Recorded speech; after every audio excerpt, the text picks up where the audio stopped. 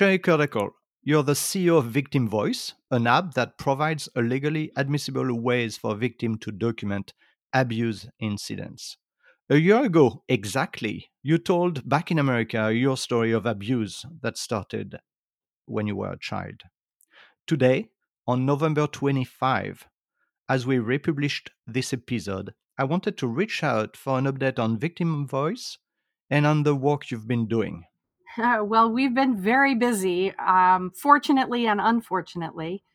COVID has really provided a unique environment where victims are trapped in their homes with no real way to get out or very limited means to get out.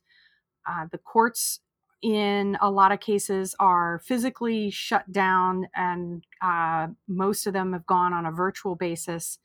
It's backed things up, made resources more limited. Organizations have had to get very creative on how to deal with getting victims out. The law enforcement officers that I've spoken with have said that while the number of reports has decreased, the severity of the incidents by the time they do report are pretty much at the life or death stage. So we know that the incidents of abuse have increased exponentially, and we've seen that in evidence of the usage in our application as well. How do you explain this surge during the pandemic? Well, think about it. You have people who probably have lost their jobs. Money is tight. The Feeding America saw a double increase need in food distribution for people needing food. You have people that normally are being watched all the time when their spouses or significant others are home, and now they're forced to be home all the time. So whereas an abuser may have gone to work or left the house for any length of period of time, that was kind of that opportunity for a victim to be able to talk to a nonprofit and put together a safety plan to get out, or be able to just have some downtime where they're not being controlled and abused. They don't have that anymore. They don't have the luxury of having any downtime at all. And if the victim is also employed, now they must act professional in a space where they're being abused. So not only is there the trauma and the stress of being abused, but there's the trauma and the stress of COVID, on top of the trauma and stress of trying to act professional when your home life is a wreck. Well, we were looking at usage numbers. Now, we don't have visibility on who our clients are because all their information is encrypted. We don't have visibility on the information that they're putting into the app. Again, that's all encrypted. But what we do have visibility on is hits onto our database and from what state. So we can see at the state level. And we saw 6 states between January and February, and then we compared it to March and April. We had 6 states in the U.S. that had triple-digit percentage increases. Utah saw a 450% increase in usage. And we had over 30 states that had double-digit percentage increases as well, New Jersey being one of those. We are finding creative ways ourselves to make sure that no one is left behind in having access to this application. While there is a charge, an annual license fee, we have been very blessed with a lot of donations. And those donations mean that when someone reaches out to us through social media, we are able to provide them with a license at no charge. We recently joined forces with an organization called the Halo app and created the Victim's Voice Halo Fund. What that means is with every annual donation, which is $40 a year, $10 of that donation goes into the Victim's Voice Halo Fund.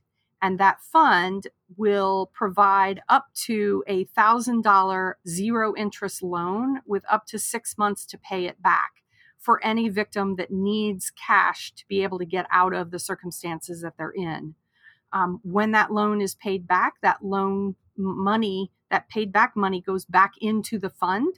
So that fund will continue to grow so that we're able to provide more cash over the long term to more victims that need to get out.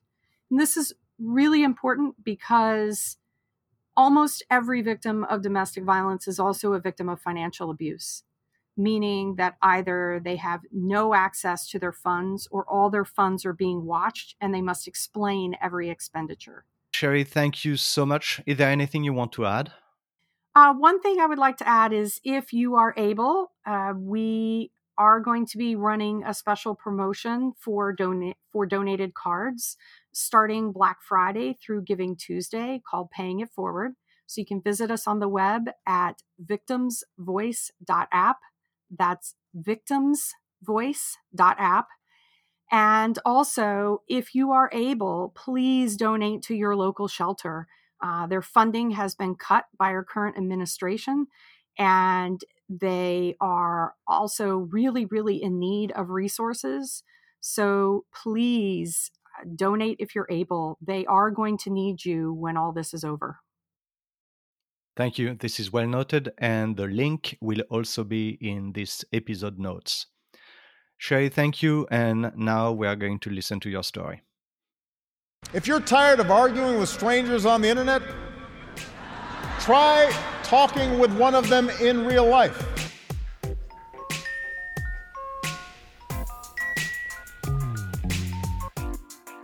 Welcome to Back in America, the podcast.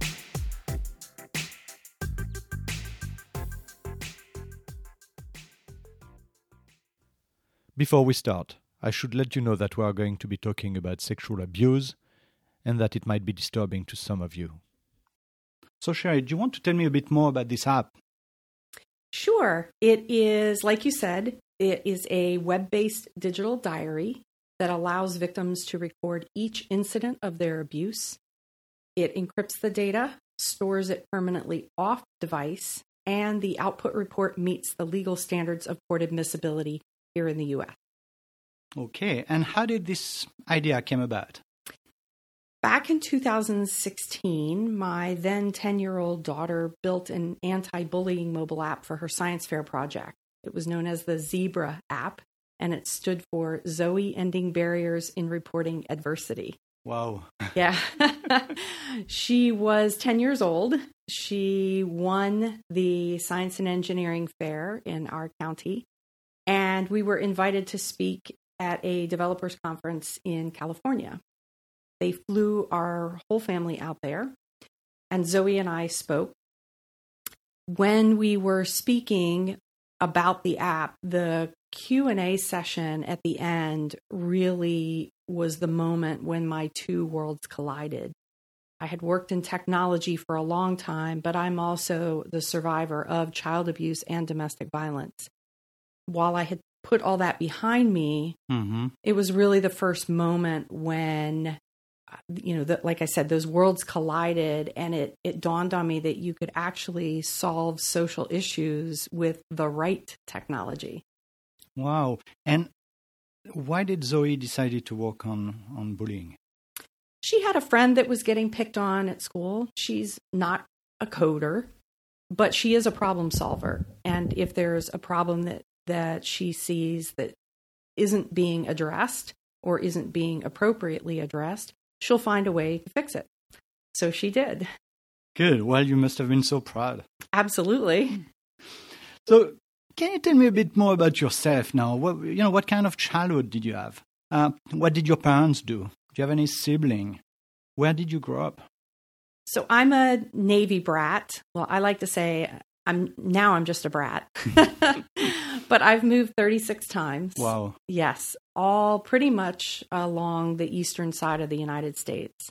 My father was a nuclear engineer, and while he was a brilliant man, he was also a monster. My abuse started very young when I was a toddler. I lost my virginity at age 2 at the hands of my father. Wow. Yeah. And grew up in that type of household. I had a sister when I was 3 years old who only lived 12 weeks.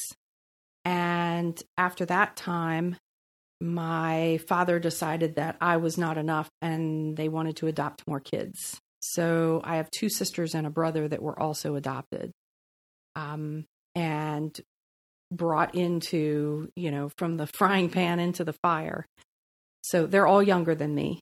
And I still stay in touch with my brother, but I have lost touch with my 2 sisters. Do you know if they've been abused also? Absolutely. All of us. In fact, it was the middle sister who ultimately turned my father in when I was 17 years old. And then he was arrested. How did your mother react to that? It's very interesting. That's always the question that I get. Where was your mom? Why didn't she do something? But when you're being abused, and I know a lot of victims don't even self-identify that what's happening to them is abuse. And my mother was married fairly young. She was 20. She had me when she was 21. And how could you possibly imagine that the person that you fell in love with, the person that you married, could do anything like that to your own child, your own flesh and blood? Denial is a very powerful tool that all people use when faced with especially domestic violence or child abuse. So what you're saying is that she might have known but just didn't want to know it? Or do you think she did not even know?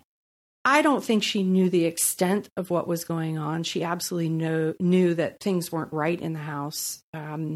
My father was verbally, emotionally, psychologically, physically, and sexually abusive to all of us. He did not discriminate, my brother included. Wow. When did you realize that what was happening to you was abuse? The first time that I ever realized that something was wrong is, I don't even remember the year, but there was a made-for-TV movie. Ted Danson was in it. It was called Something About Amelia. And my father refused to let me watch the movie. And I saw enough of the previews that I got an idea of what it was about.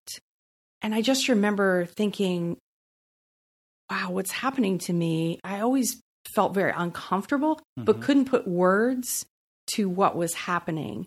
And that was the first time when the realization really hit me that this is wrong. This not only doesn't feel right, but it's wrong. So how did it take place? What happened? What kind of abuse are we talking about? Ask that question again. So do you want to get a bit more concrete about the details of what your father did to you?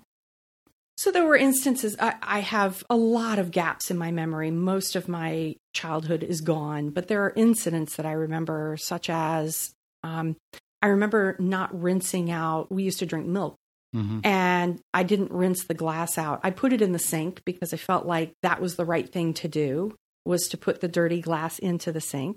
We didn't have a dishwasher back then. But I didn't rinse the milk out, and it got hard in the glass.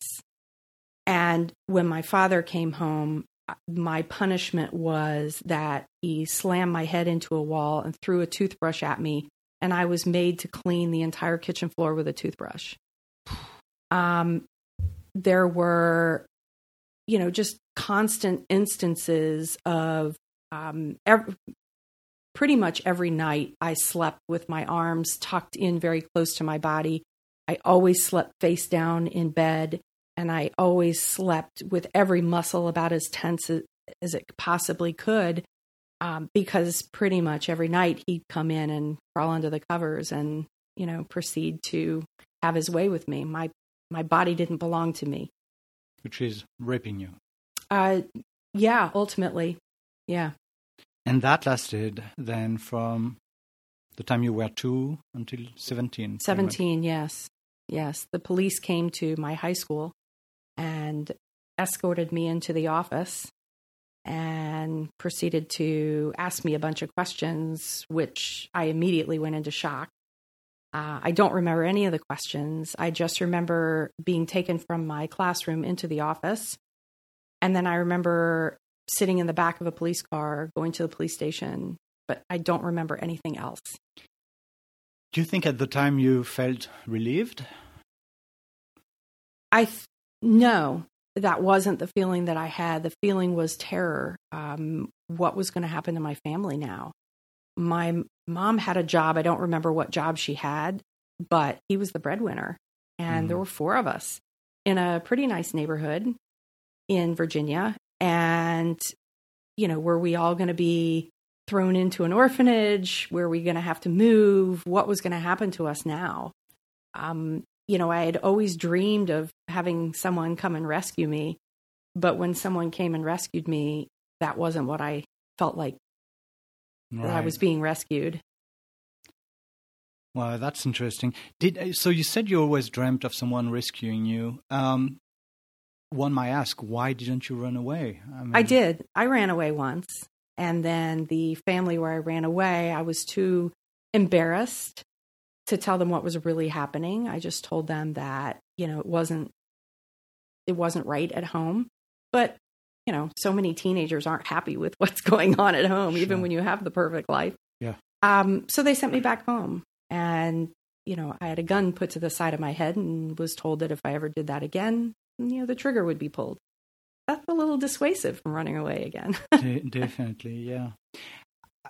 Looking back at that, do you wish you would have done things differently? I don't think I was capable of doing anything differently. When that's what you grow up with and that's all you know. And I always say about anything, whether it's work, when I was going through a divorce and a custody battle, when I was going through any kind of situation, the unknown is always worse than knowing what was going to happen if it was bad. And so not knowing what would happen to me, would I end up on the streets? Would I end up being homeless and hungry? You just don't know. And so you cling on to what you do know, even if it's very uncomfortable. Gosh. So at 17, the cops come to your school. What happened? You're taken away? My father was arrested. I was taken home. I'm assuming, I don't remember, but, I ended up at home. And my mother, for fear of what was going to happen to her family, begged the courts to allow my father to only spend weekends in jail. So he got 6 weekends in jail, and they came with a van and picked him up and took him to work every day. And he spent the nights in jail. And that was all he got. Back then there's not a registry for sex offenders. So he's a free man living in North Carolina. Oh. Yeah. Did the abuse continue at the time? Or? Well, after that, I cut ties completely. My 2 sisters chose to stay in touch with my father because he was very good at mailing checks. But I refused. I used to send the checks back in the mail, and he kept sending them to me. And so I finally burned one enough that I left enough of it that he could tell it was the check, and I mailed the ashes and the remaining check back to him, never putting anywhere on there any of my handwriting because I didn't want him to have my handwriting. And so that was it. I literally just, I guess figuratively, just turned my back and walked away.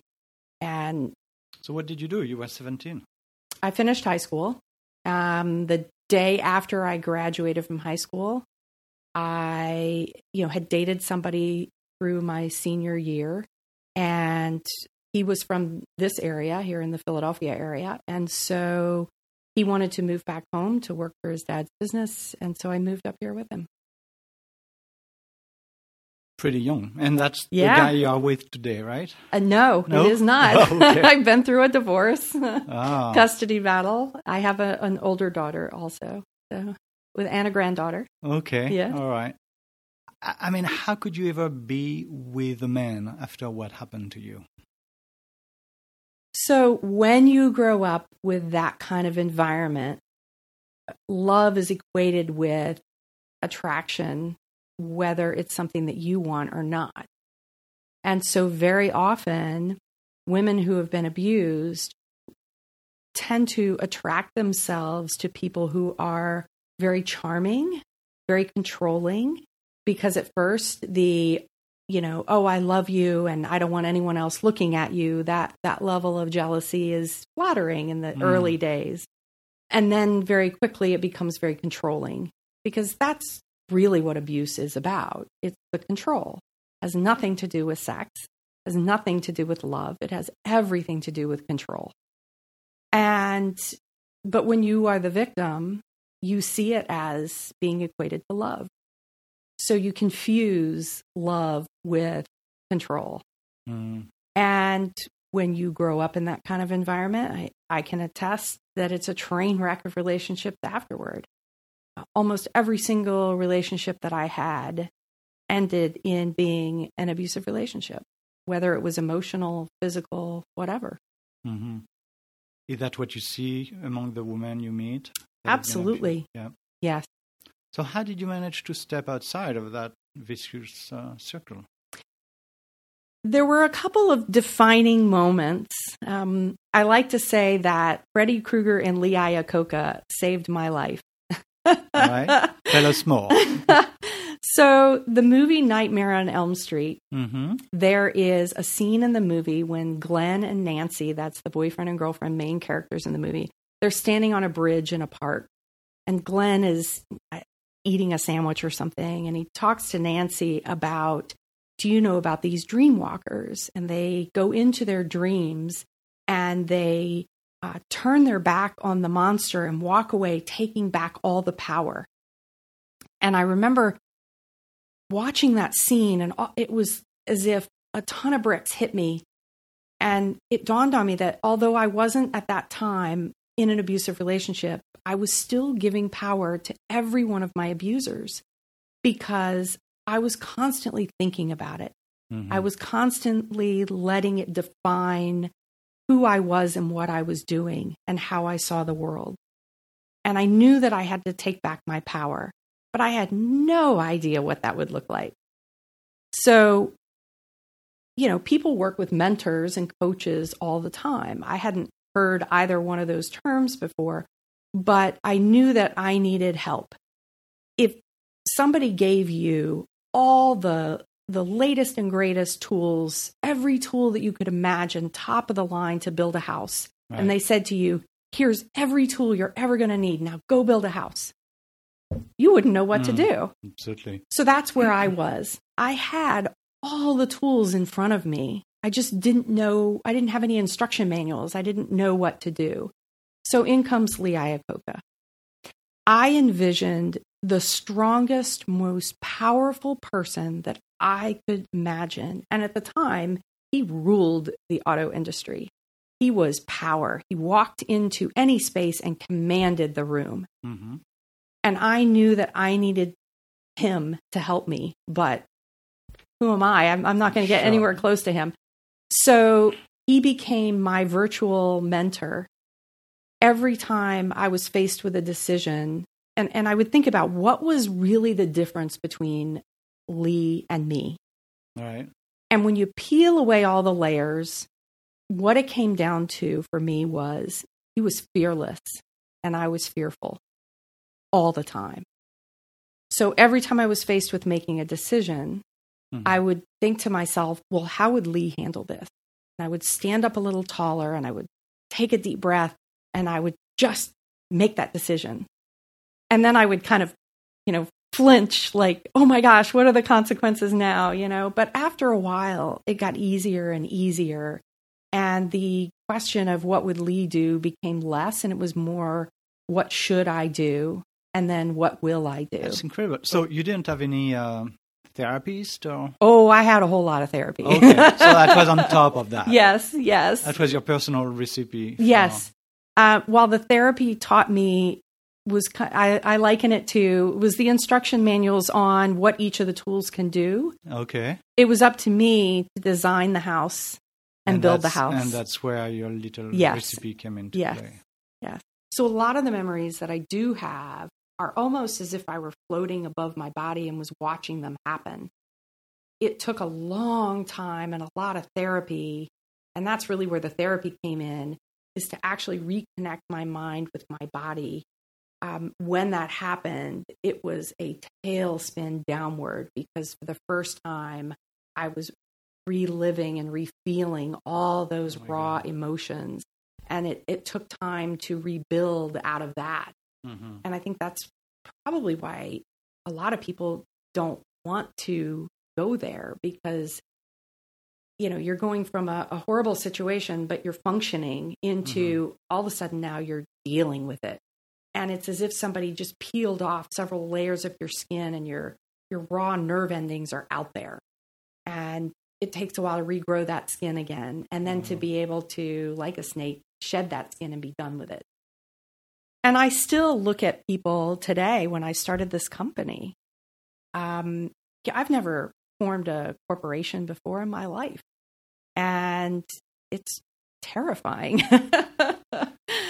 So I was really just surround myself with as many smart people as I can. And sometimes it's fake it till you make it, and then fill in the gaps with knowledge and help. And so, yeah, I want to come back to your company, but maybe tell me, did you know, I read that forgiving is very important. You know, it's a way to put behind you your past life. It's a way to regain your own personal life. And yet, you know, I cannot imagine how anybody can forgive this kind of, you know, behavior onto oneself. What about you? What's your experience to forgiveness? I have embraced forgiveness 100%. I will never forgive what was done to me.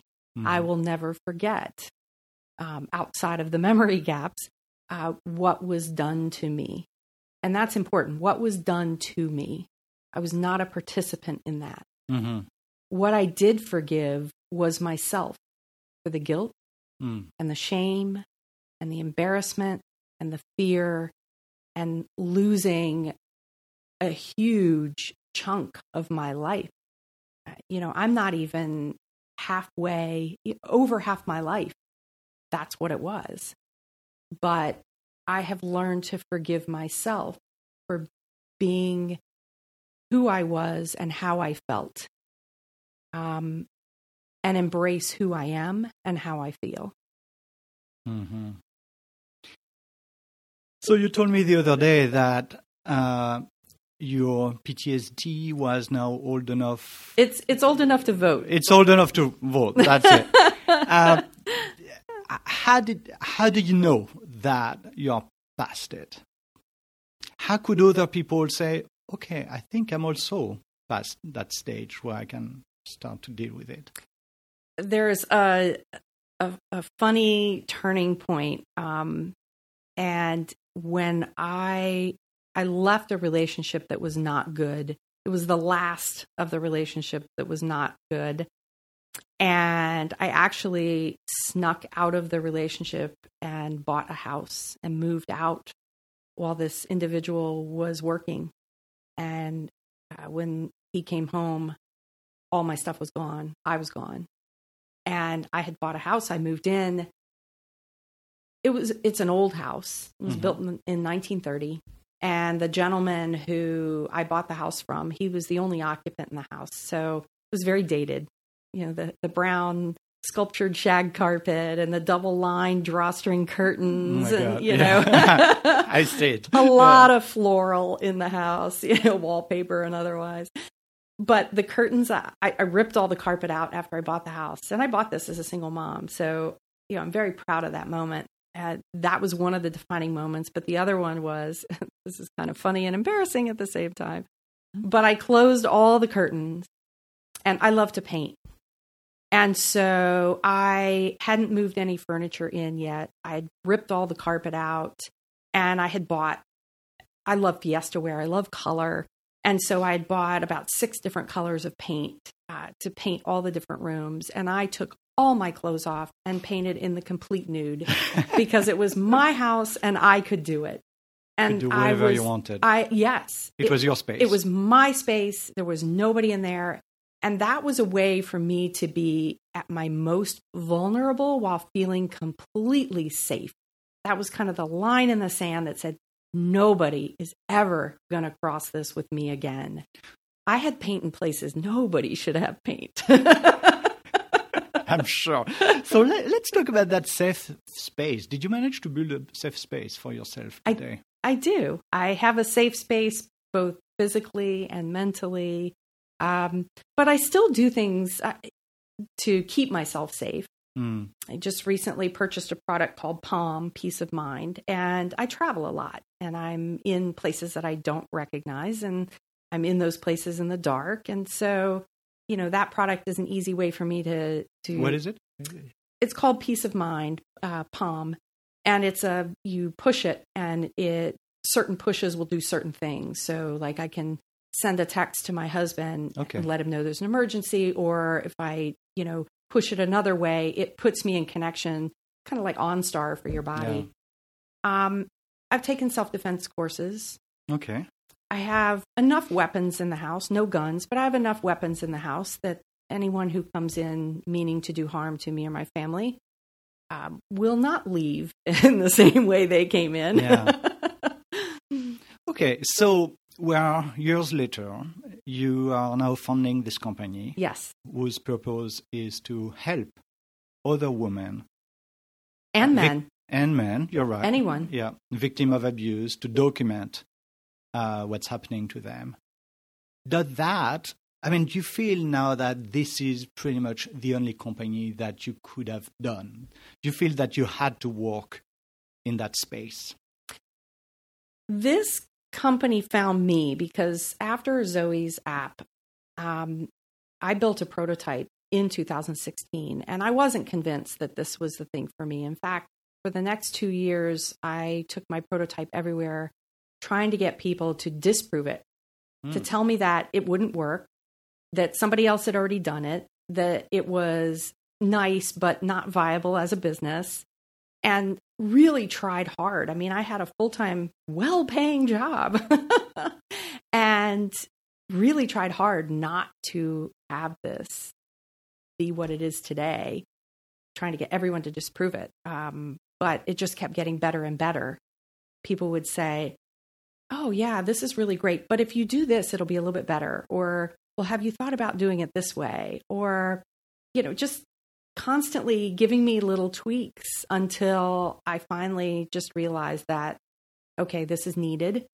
There isn't anything else out there just like this. It fills a particular voided area that is crucially important. And then I had no choice at that point. It became my destiny. Do you have any success stories already, or? We just had our first case go to court last week. I haven't heard back from the attorney yet to find out what the results are. But we launched the product 5 months ago. We're already live in 30 states. We have a district attorney's office out of Corpus Christi that has purchased cards for anyone who needs a license and can't afford it. Mm-hmm. Mercer County Prosecutor's Office here in New Jersey is signing the deal this week. Wow. So yeah, we're off and running. That's amazing. So what advice would you give people listening to this podcast who might be victim of abuse themselves? Looking back at your experience, what would you like to share? There's a few things.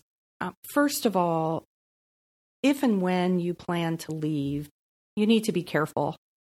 That is the most dangerous time for a victim because, like I said before, it's all about control. And when the abuser realizes that they don't have control anymore, they get desperate to regain that control. So safety planning is crucial. We're a tool, but we're not the resource. And so it's really important that they surround themselves with knowledge and resources. It's also very difficult and very confusing for victims. Every state is different. Every area is different. How people are approached is different. The court systems are different. So just educate yourself as much as possible to what you need to do, but safety plan. Also know that pets are oftentimes used against a victim, that, if you leave, I'm going to kill your pet. Just a myriad. They're used in abuse, all sorts of things. In the U.S. now, there's 33 states that allow for a protective order to include a pet. And there are so many organizations that will either take a pet or find a foster home for your pet. So again, educate yourself with what's available and document absolutely everything. One of the first things to go with a victim is memory. And the court systems, your friends, no one will believe what you've been through. It is unbelievable that people are put through this level of trauma.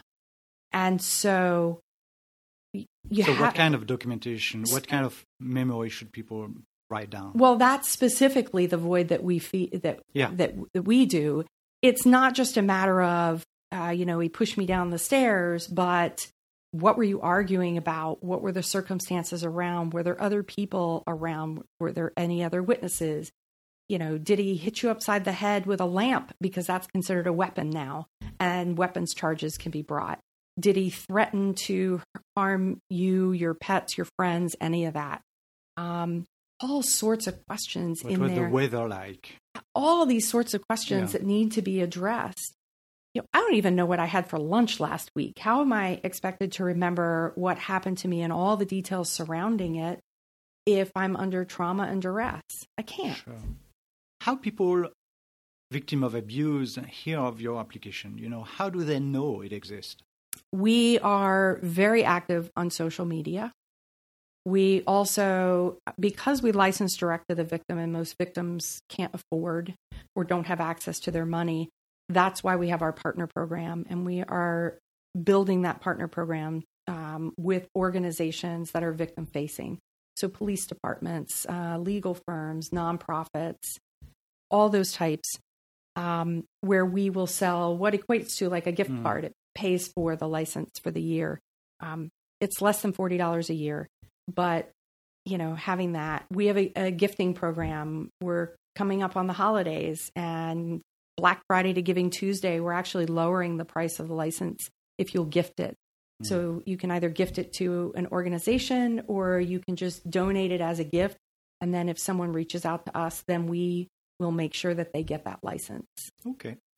You mentioned the police department. I was reading that depending on the states, the reception you will get as an abuser, as an abused person, is not always idyllic. No. And so what can you tell us about that? And in New Jersey, it really varies. We one of our law enforcement advisor is the lieutenant of the Morris Township Police Department. She's amazing. She is a survivor herself. So she understands not only the complexity of the emotional part behind it, but even for her as a law enforcement professional, struggled to get through the system. So for victims that come in to her station, they are treated with the utmost respect and believability, and advocates are brought in to help them through the process and everything. But not every police department is like that. And that's why the documentation is so important. Right. Because if you have those specifics, then they can't not listen to you. Mm-hmm. They absolutely can't. Going back to the resources you mentioned, is there any specific resource or book or maybe even resource for friends of abused person that want to help? There are so many books out there. And to be honest with you, once you get past it and you get into survivor mode, a lot of times going back and just rereading all those types of books, it's not in my wheelhouse. It's not something that, that I read different books. Right. Harry Potter. What I will say is there are some fantastic organizations out there that will listen. Such as? And if you just Google domestic violence organizations, in my area, if you come to our website, victimsvoice.app, we have resources listed per state. But these are organizations, I would say, the larger organizations tend to fund bigger projects. Find a smaller grassroots organization in your area. They won't have necessarily the funding to support you financially, but they will be able to, boots on the ground, help you get connected to the resources that you need. And they're very willing to do so. In Mercer County, New Jersey, where we are speaking right now, Women's Space is connected with so many different organizations, and they have a whole host of resources available to them. They work directly with prosecutors' offices and law enforcement. They have crisis shelters to make sure that you get in a safe space. Okay. What will this country look like for women in 5 years from now? I thought a lot about that question, and it's really hard to say. I think that... Does it depend on the election? Well, yes and no. The elections will be what they're going to be. I think there is definitely more of a movement in women, especially, standing up and saying enough. There's an organization called 1 in 6, the number 1 in the number 6, and they're specifically focused on men going through domestic violence, because 1 in 6 men are also victims of domestic violence. And we're seeing more and more people come out and talk about their stories. We're seeing more and more people standing up and saying, I'm not going to put up with this. Unfortunately, in a lot of places, law enforcement and legal and our laws and legislation haven't quite caught up with all of that yet. So that's really, I think, the combination of changing legislation and the groundswell of societal change, of saying enough, because you can change all the laws you want, but until society embraces it, it's really not going to change a whole lot. I will say that culture, we're a melting pot country, as much as some of our current administration would not like it to be. We are a melting pot. And in that melting pot comes a lot of cultural and religious norms that really do promote an environment for domestic violence. And so I think a lot of the change needs to come from there as well. So in recent months, there were a lot of talk about toxic masculinity. Do you think that domestic violence has anything to do with that? I think it's a culture as a whole. My husband will say stuff like, oh, you're my superhero. And I always say back to him, no, I'm your super shero. Because there's the masculine form of things in absolutely every space of our language.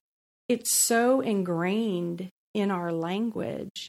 And we're just talking about male and female here. Right. We're not even talking about transgender, the LGBTQ community, which sees an astronomical amount of domestic violence.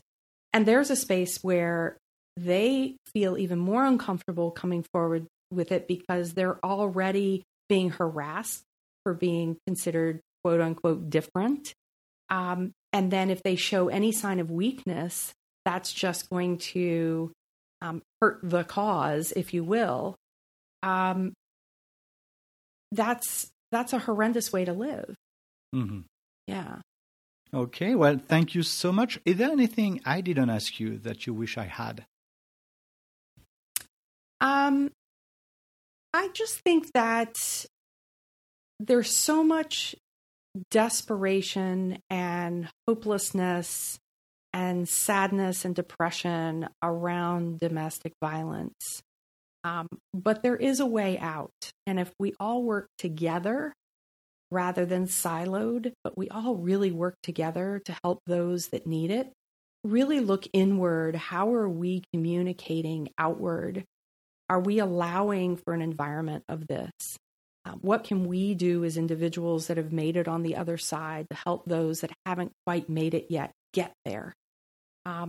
Because you can have a new life. You can not live with PTSD anymore. You can learn to truly love again. If I may, that made me thought of another question. As an abuser, and maybe in your earlier days, were you sort of ashamed to talk about it? Did you wish the society would have been more open to address the question of abuse? Or did you feel, welcomed?